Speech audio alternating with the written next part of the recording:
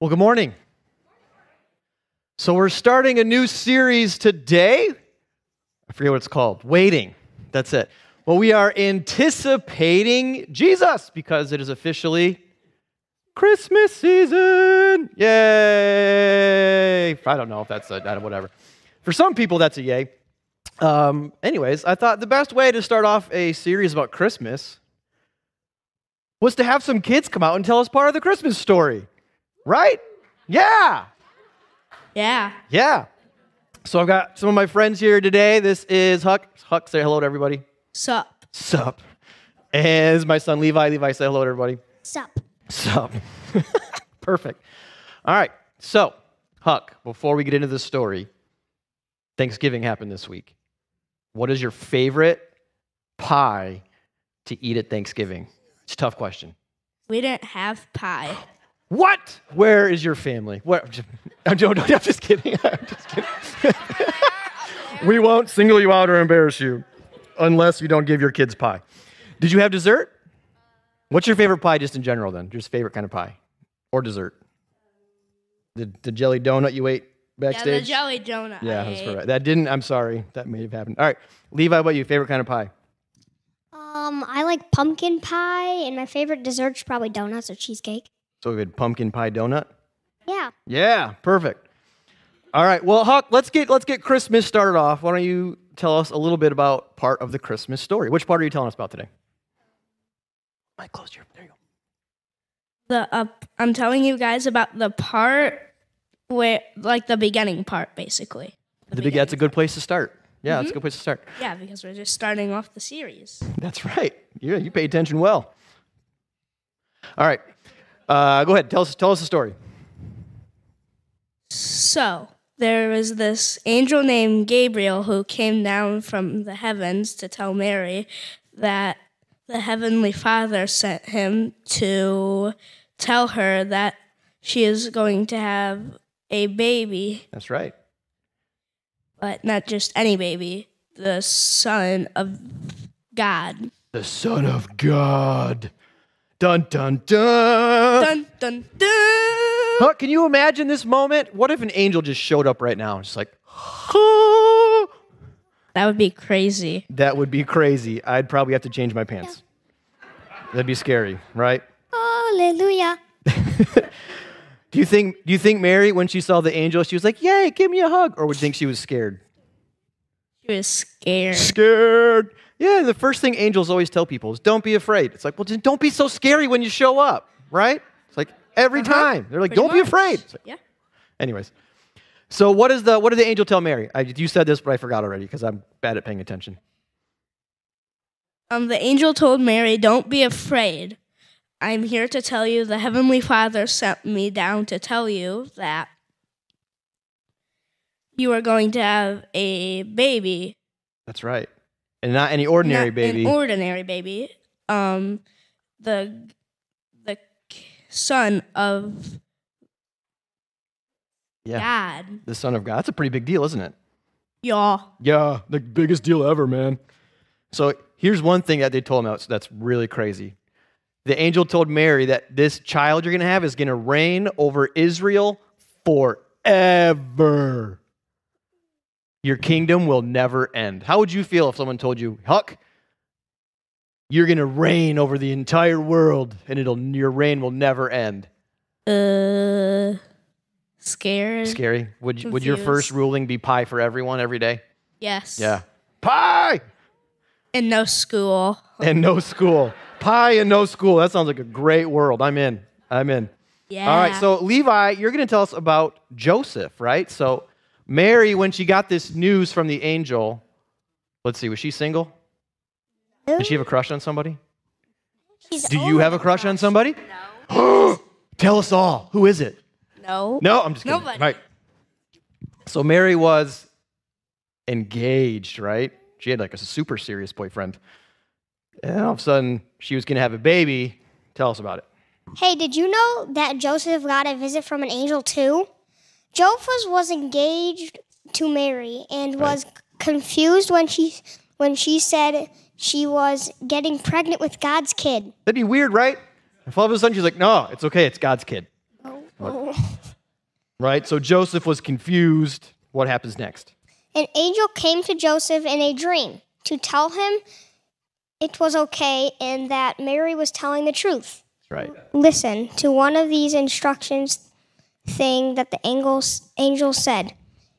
And she will have a son, and you are to name him Jesus, for he will save the people from their sins. Matthew 1:21. Yeah, that's a pretty big deal, right? So the angel says, listen, Joseph, it's cool. Mary's telling the truth, and this kid's going to save everyone from their Sins. sin. That's a big deal, right? And he said this because he wanted to fulfill what the prophet Isaiah said. Read that next verse, Levi, in Matthew 1:23. She will give birth to a son, and they will call him Emmanuel, which means God is with us all. Matthew 1:23. Pretty cool, right? Don't you love the idea that God is with us? How does that make you feel? To know that God is with you. Excited. And Excited. happy. How's Huck feel? Happy. Happy. Happy, happy. Very good. Like that song. Like the song. Well, very good, guys. Thank you for hanging out with us and telling us part of the story. You guys can go back downstairs and play now. All right, good job. Let's hear it. Yeah. So I don't know, I might just sit here all day. Is that okay with you guys? This feels kind of nice. All right, so Christmas, that's exciting. Apparently, some of you people like eggnog. Who here is eggnog fans? How dare all of you people? What even is eggnog? Some kind of mix of egg and nog? What is nog? I don't understand. Every year with the middle school kids in Jolt, we try and understand what nog is because they're always very confused. And as leaders, we're always confused about what nog is. So we like to play this fun game called Nog, which we're not going to play this morning. Don't worry, you're safe. Where because eggnog is so gross, let's just be honest, it's gross. Some kind of mixture of egg and you're drinking it, nasty. Anyways, happy for you people that like it. That's wonderful. Where we add mystery ingredients to eggnog and try and make it taste better. And then the kids have to drink it and then tell us what that mystery ingredient is. So for your next holiday party, that's a great game to play. So anyways, I have this cup of nog, eggnog. Is there other kind of nogs? Is there like broccoli nog? Is that a thing? No? It shouldn't be a thing. All right. So I've got this cup. We would say it is half. Yeah. Interesting, right? So some of us would say it's half empty. Some of us would say it's half full. This is like the classic, are you an optimist or are you a pessimist thing? Is it half full, is it half empty? I don't know how accurate that test is or not, but either way, it's different, right? Optimism versus pessimism. Are we naturally seeing good? It's full. Are we naturally seeing the negative? It's half empty, right? Anybody like eggnog up here? Anybody want? No, nobody wants it now? Okay, perfect. I'll just put it back here then. That way we can spill it later. Optimism, pessimism. So really my first question this morning, as followers of Jesus, I was really worried about moving that. As followers of Jesus, which one should we kind of lean towards? Should we be more pessimist or should we be more optimist? And I thought it was going to be an easy question, and then it kind of got more difficult the more I kind of thought about it this week. Because I'm like, being a pessimist doesn't quite seem right as a follower of Jesus because we've got Jesus with us, the hope of the world. We're supposed to, one of the fruits of the Spirit is joy. So I'm like, that doesn't quite make a whole lot of sense. But then I'm like, in optimism, like that, like look around the world. There's a lot of messed up stuff, right? Read through your Bible. There's a lot of people making some pretty big mistakes, and there's not a whole lot of reason to be super optimistic about the world. So I'm like, man, which one are we supposed to be? And for everyone that was born in the 1900s, most of us in here, we were born in the bloodiest century in human history. So and it doesn't seem to be getting much better, does it? So to think about being super optimistic, I'm like, man, but the world just, I don't know. So what we're going to explore today in some different passages having to do with Christmas, maybe there's a third way, different than trying to be an optimist or different than being like, well, look at the world, we have to be a pessimist, because neither one of those super fit with like a biblical concept of how we're supposed to live. So maybe there's a third way, which we're going to call biblical hope. Biblical hope. So there's this quote I really like from this guy. His name is Cornel West. So I'm going to read it for you guys because I think it's a really cool quote. It talks about hope and optimism and how they're different. He says, hope and optimism are different. He says, optimism tends to be based on the notion that there's enough evidence to believe things are going to be better. This is a much more rational, whereas hope looks at the evidence and says, yee. That part was mine. That wasn't in the quote. Hope says, it doesn't look good at all. It looks at the evidence and is like, no way, it doesn't look good. Gonna go beyond the evidence, and I'm gonna create new possibilities based on visions that become contagious that allow people to engage in heroic actions against the odds. No guarantee whatsoever. That's hope. He says, I want to be a prisoner of hope. I want to die a prisoner of hope. So optimism is very much based on our circumstances. What's going on around us? Look at the evidence of the things going around in your life. Do we think things are going to get better, or are we going to be, maybe not so much? Whereas hope says, you know what? If things are good, if things don't look good, I'm going to go beyond the evidence and have a vision of a better future anyway, and that vision is going to help people engage in heroic actions. I like that idea better, right? Of hope. Optimism is based on our circumstances. Hope is based on our belief in a good God. That sounds way better to me. Optimism or hope is based on our belief in a good God. Now, if you're here last week, you know that does not just mean happiness. We talked about that. God's goal for your life is not for you to be happy. God is okay when you're happy. That's great. But God's main goal is not for you to be happy. Whereas hope says, I believe in a good God. And what exactly does that mean to have a good God? So today, what we're really going to explore the next few minutes, the nature of biblical hope, which I think is a better thing to strive for than trying to be an optimist or just going all in on being a pessimist. Biblical hope. Someone I like to listen to, his name's Tim Mackie. He runs the Bible Project.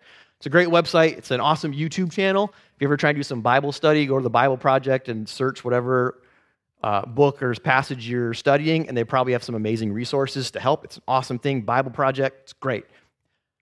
One of his quotes when talking about this, he says, biblical hope is based on God's promises and, I love this part, based on trusting God's freedom and God's creativity for exactly how he's going to fulfill those promises. I love that because it goes a little further. Biblical hope doesn't just say, I believe God's promises, which can be hard and tricky to figure out what exactly does God promise for our life, because God's not promising us happiness. God is promising us something better in life, meaning, purpose, love, joy, peace, patience, all those fruits of the Spirit, all the things we sing about at Christmas, the Prince of Peace. That's what God is promising us. Hope is also leaning into believing in God's freedom and God's creativity in how he is going to fulfill those promises in our lives. Now, if we go back through ancient Jewish history, what we're going to see is God made a lot of promises. A lot of times we call those prophecies. And there is this wrestling match throughout most of the Old Testament, which is everything in the Bible before Jesus shows up. And there's a lot of prophets that write a lot of poetry, and a lot of that is this wrestling match between these prophets, between the people of Israel, God's nation. We see this wrestling match between them saying, hey, God, we know you've given us this promise. And isn't this what we do as humans? They say, God, here's how we think you should fulfill that promise. God, here's how we think you should do things. And then the prophet's going, it's not quite how God works. God's going to use his freedom. God's going to use his creativity to fulfill those promises. We know he's going to fulfill the promises, but it's usually not how we think it's going to be. We see this repeated in the Old Testament, and then a lot of the New Testament writers are kind of pointing back to how they got some of these things right and wrong. Because we still do this today, right?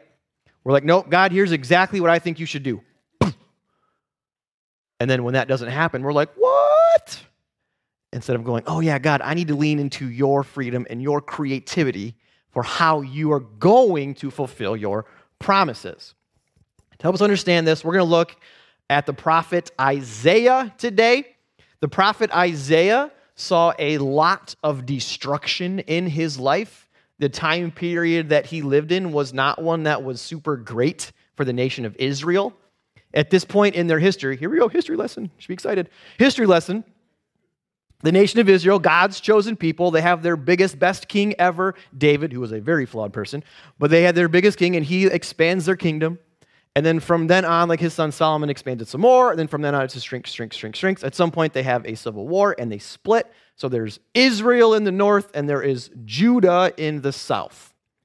The nation of Israel never had a good king. All of their kings were bad. Every single one of them served other gods and just did bad, awful things. During the time when prophet Isaiah was living, a lot of what he had to do was go to the people, go to kings, and be like, ugh, you're making some bad choices. How about we change that? And they're like, no. And he's like, okay, well then God, it's going to be bad for you if you don't. And they're like, no. So it was not great to be the prophet Isaiah. And then this really big bad enemy, this nation of Assyria, which they were just bad. They did a lot of bad, awful things. They had a lot of human rights violations. They show up and they basically annihilate the nation of Israel. No more. And the prophet Isaiah lives through all of this. And as he is living through this moment where the Assyrians show up and they lay waste to the northern kingdom of Israel, the prophet Isaiah is like, guys, but remember, we serve a good God. And they're like, seriously, dude, we just got annihilated. No. God's going to fulfill his promises. And they're like, really? We just got annihilated. Half of my cousins and family either just died or were taken away as slaves. What are you talking about? He's like, but we need to lean into God's freedom and God's creativity for how he's going to fulfill these promises. And they're like, you done yet, dude? And he gives us some amazing prophecies, which we read a lot at Christmas time. Listen to this first one. It's Isaiah chapter 9. He says, nevertheless, it's a time of darkness and despair, but it will not go on forever. Woohoo! The land of Zebulun and Naphtali will be humbled, but there will be a time in the future when Galilee of the Gentiles, which lies along the road, will be filled with glory. Christmas time. Where was Jesus born? Right there. The people who walk in darkness will see a great light. For those who live in the land of deep darkness, a light will shine. Maybe there was a Christmas story, something about a big bright light in the sky. Wasn't there something about that? You will enlarge the nation of Israel, and its people will rejoice. They will rejoice before you as people rejoiced at the harvest, like warriors dividing the plunder. For you will break the yoke of their slavery and lift the heavy burden from their shoulders. You will break the oppressor's rod, just as you did when you destroyed the army of Midian. The boots of the warrior and the uniforms bloodstained by war will all be burned. They will be fuel for the fire. So people are like, yeah, this sounds great. We're going to rejoice. It's going to be awesome. And then he says this part, which you've probably heard before. For a child will be born to us. A son is given to us. The government will rest on his shoulders, and he will be called Wonderful Counselor, Mighty God, Everlasting Father, Prince of Peace. His government and its peace will never end. I feel like we heard that earlier. He will rule with fairness and justice from the throne of his ancestor David for all eternity. The passionate commitment of the Lord of heaven's armies will make this happen. Boy, I want that. The commitment of the Lord of the heaven's armies will make this happen? Like, that's probably going to happen then, right? So it's easy for us to kind of see and read some of this and see how this correlates to the Christmas story, right? We can see how Isaiah was talking about when Jesus comes. There's even some stuff in here that we don't understand because we are not ancient Israelites. I know, right? Crazy. But when they're talking about the land of Zebulun and Naphtali, and I'm not going to go super nerd them into that, but that's basically talking about Bethlehem. That this baby's going to come from nowhere, this child that's going to be born to us. And they, back then, would have heard that and known, like, what are you talking about? Naphtali and Zebulun, nobody cared about that land. But they're thinking this is going to be a military ruler. He's going to show up. Talks about the yoke of their burden. The oppression is going to be taken away. Sometimes we go through Christmas. I'm like, man, how did the Israelites miss this? How did they miss when the Savior actually shows up? And then you read some of the prophecies and you're like, oh, it kind of makes a little bit of sense. We might have missed it too. They're assuming that God's going to send someone to overthrow the big bad government. So for the people that Isaiah was talking to, they're thinking he's going to show up and get rid of the Assyrians. And then all of a sudden the Babylonians show up and they take over the Assyrians. And they're like, okay, someone's going to come and take care of the Babylonians. And then the next country comes, and the next nation comes, and eventually the Romans come. And they're waiting for this person who's going to come and overthrow the government. That's not what Jesus did, is it? It's easy to see how they're looking for a military leader. It's also easy for us to see 2,000 years later that Jesus might have been interested in something else. That's not the enemy Jesus wanted to fight. But we know this was a promise from God. This was a prophecy. So we know God is going to fulfill his prophecy, but we're going to lean into the freedom and creativity for how God is going to fulfill his prophecy. So we have to go, well, then what enemy was Jesus trying to fight? Because the prophet Isaiah is clear he's going to come and fight this enemy. He's going to defeat this enemy. He's going to get rid of the yoke of oppression for all of us, set up a kingdom that never ends. His kingdom and his peace will never end. What in the world was Isaiah talking about? How is God going to use this prophecy, his creativity, his freedom? How is he going to use all of that to fulfill this promise, fulfill this prophecy? Well, let's look at what Paul says in Ephesians. He says, we are not fighting flesh and blood enemies. We are fighting evil rulers and authorities of the unseen world. That's exciting, right? Yeah, we get to go fight some enemies in the unseen world.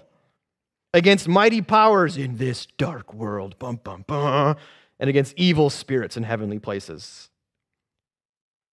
Jesus didn't come to defeat some earthly kingdom. Jesus came to defeat the power of evil, which is awesome. Jesus came to kick all those evil spirits in the face. Like, hey, come here, Satan, come here. Boom! Which, if we read the rest of the gospel, we know eventually what happens. Jesus dies on the cross, and Satan's like, woohoo, we won. And then 3 days later, Jesus is like, hey, I'm back. I win. Oh, man.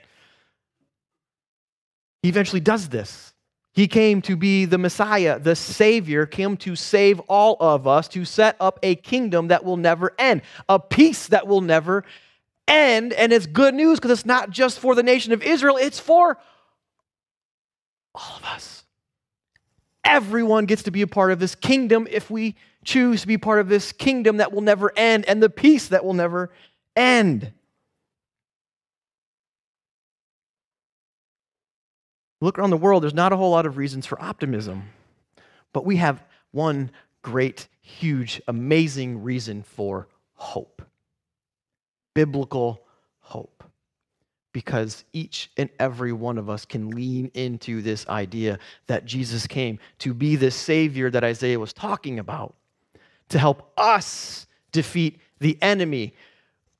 When the angel shows up to talk to Joseph, the eventual, can you imagine being the stepfather of God? Like, that's got to be a hard job. Whew. He's like, I don't know, can you, trying to believe your fiance when she's like, listen, I'm pregnant. It's God's kid. Really? So an angel shows up in a dream. He's like, no, she's telling the truth. And then at the end of that, listen to what the angel says. The angel says, he's going to save his people from their sins. Tells Mary he's going to set up a kingdom that runs forever. Tells Joseph he's going to save his people from their sins. That's us.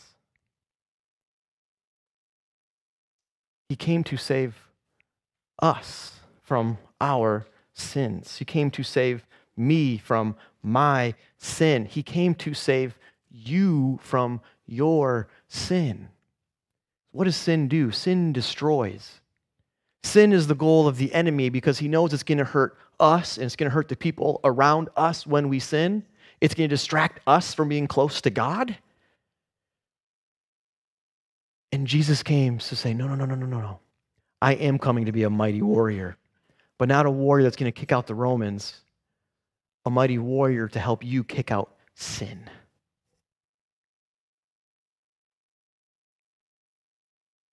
And we get hope because of that.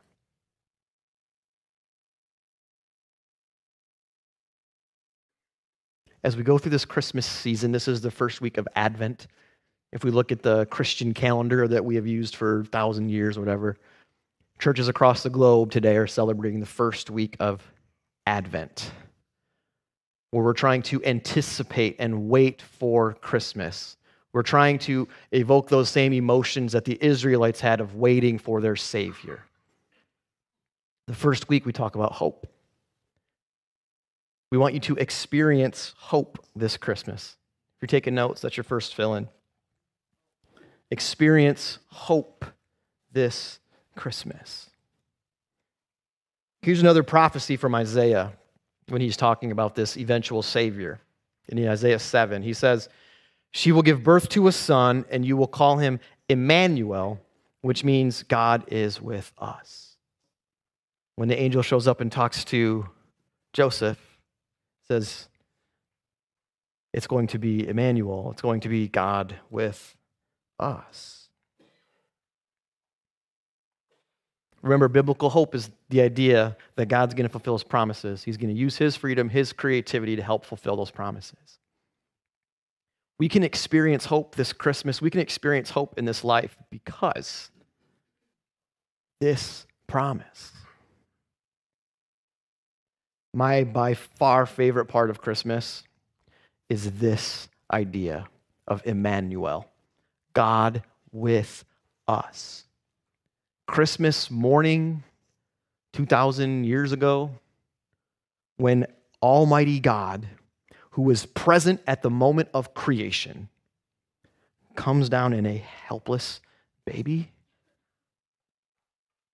My in-laws just had a baby, and so I got to spend part of Thanksgiving just holding this 2-week-old baby, and it's amazing, and I love it. And you get the snuggles, and you're like, this thing has no chance at life without help.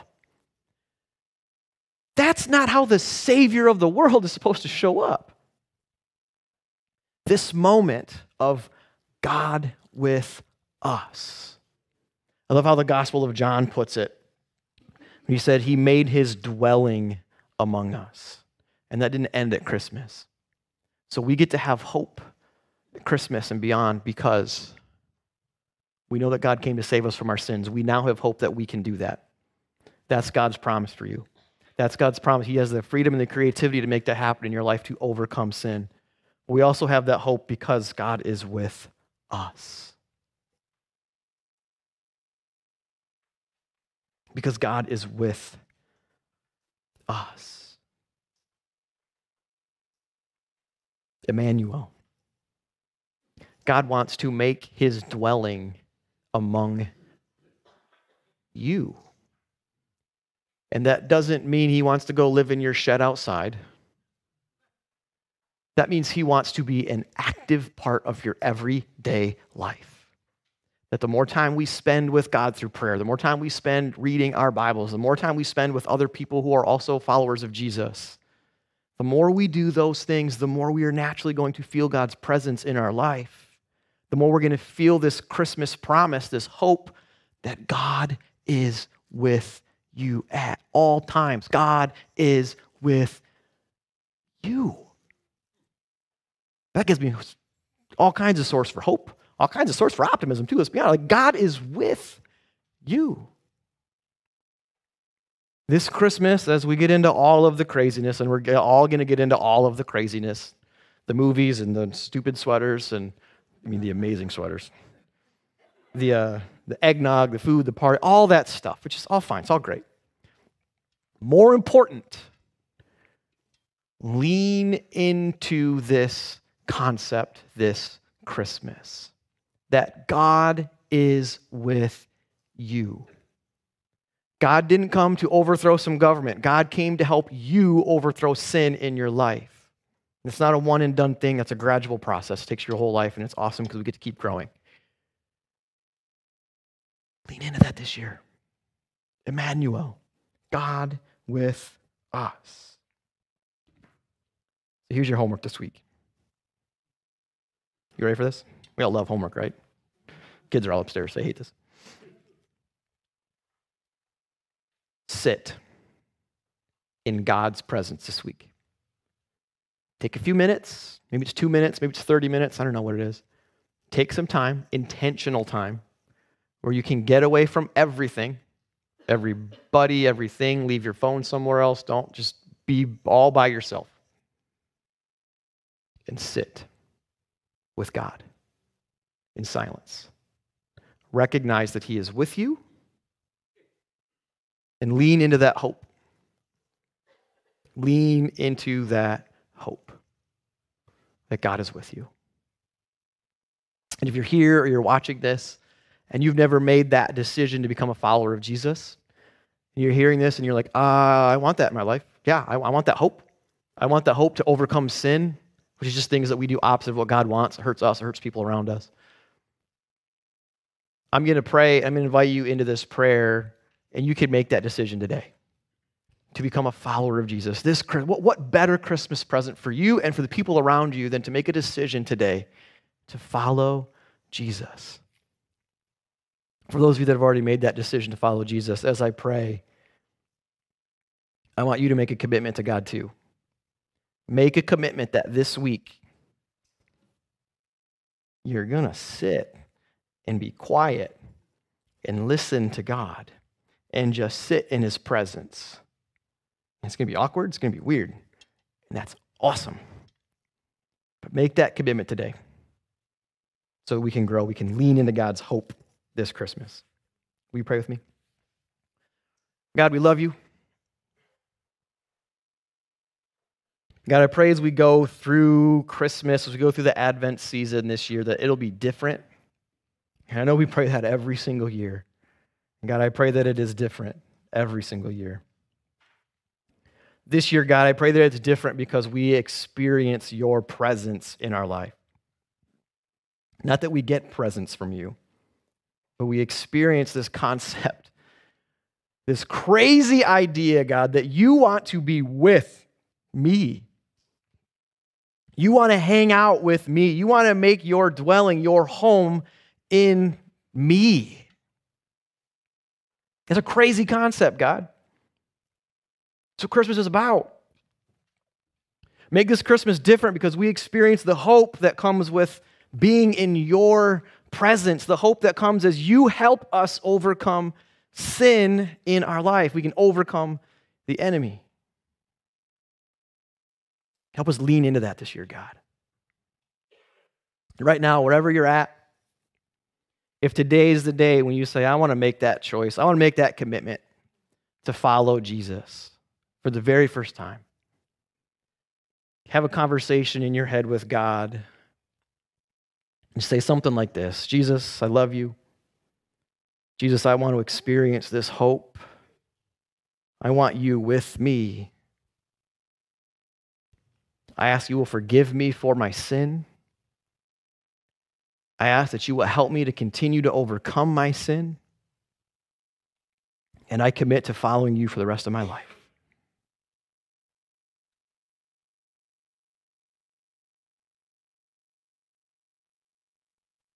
And for everyone that's already made that decision, right now, spend a few seconds with God. Make a commitment here this morning that you're going to lean into His presence this week. To sit in some silence. Embrace the awkwardness that comes with that. And listen to what God wants to tell you. Because He's got something amazing He wants to tell you. We have to still our hearts and our minds to hear Him.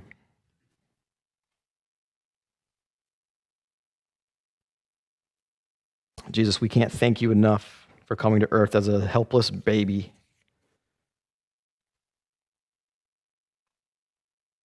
to help us overcome our problems.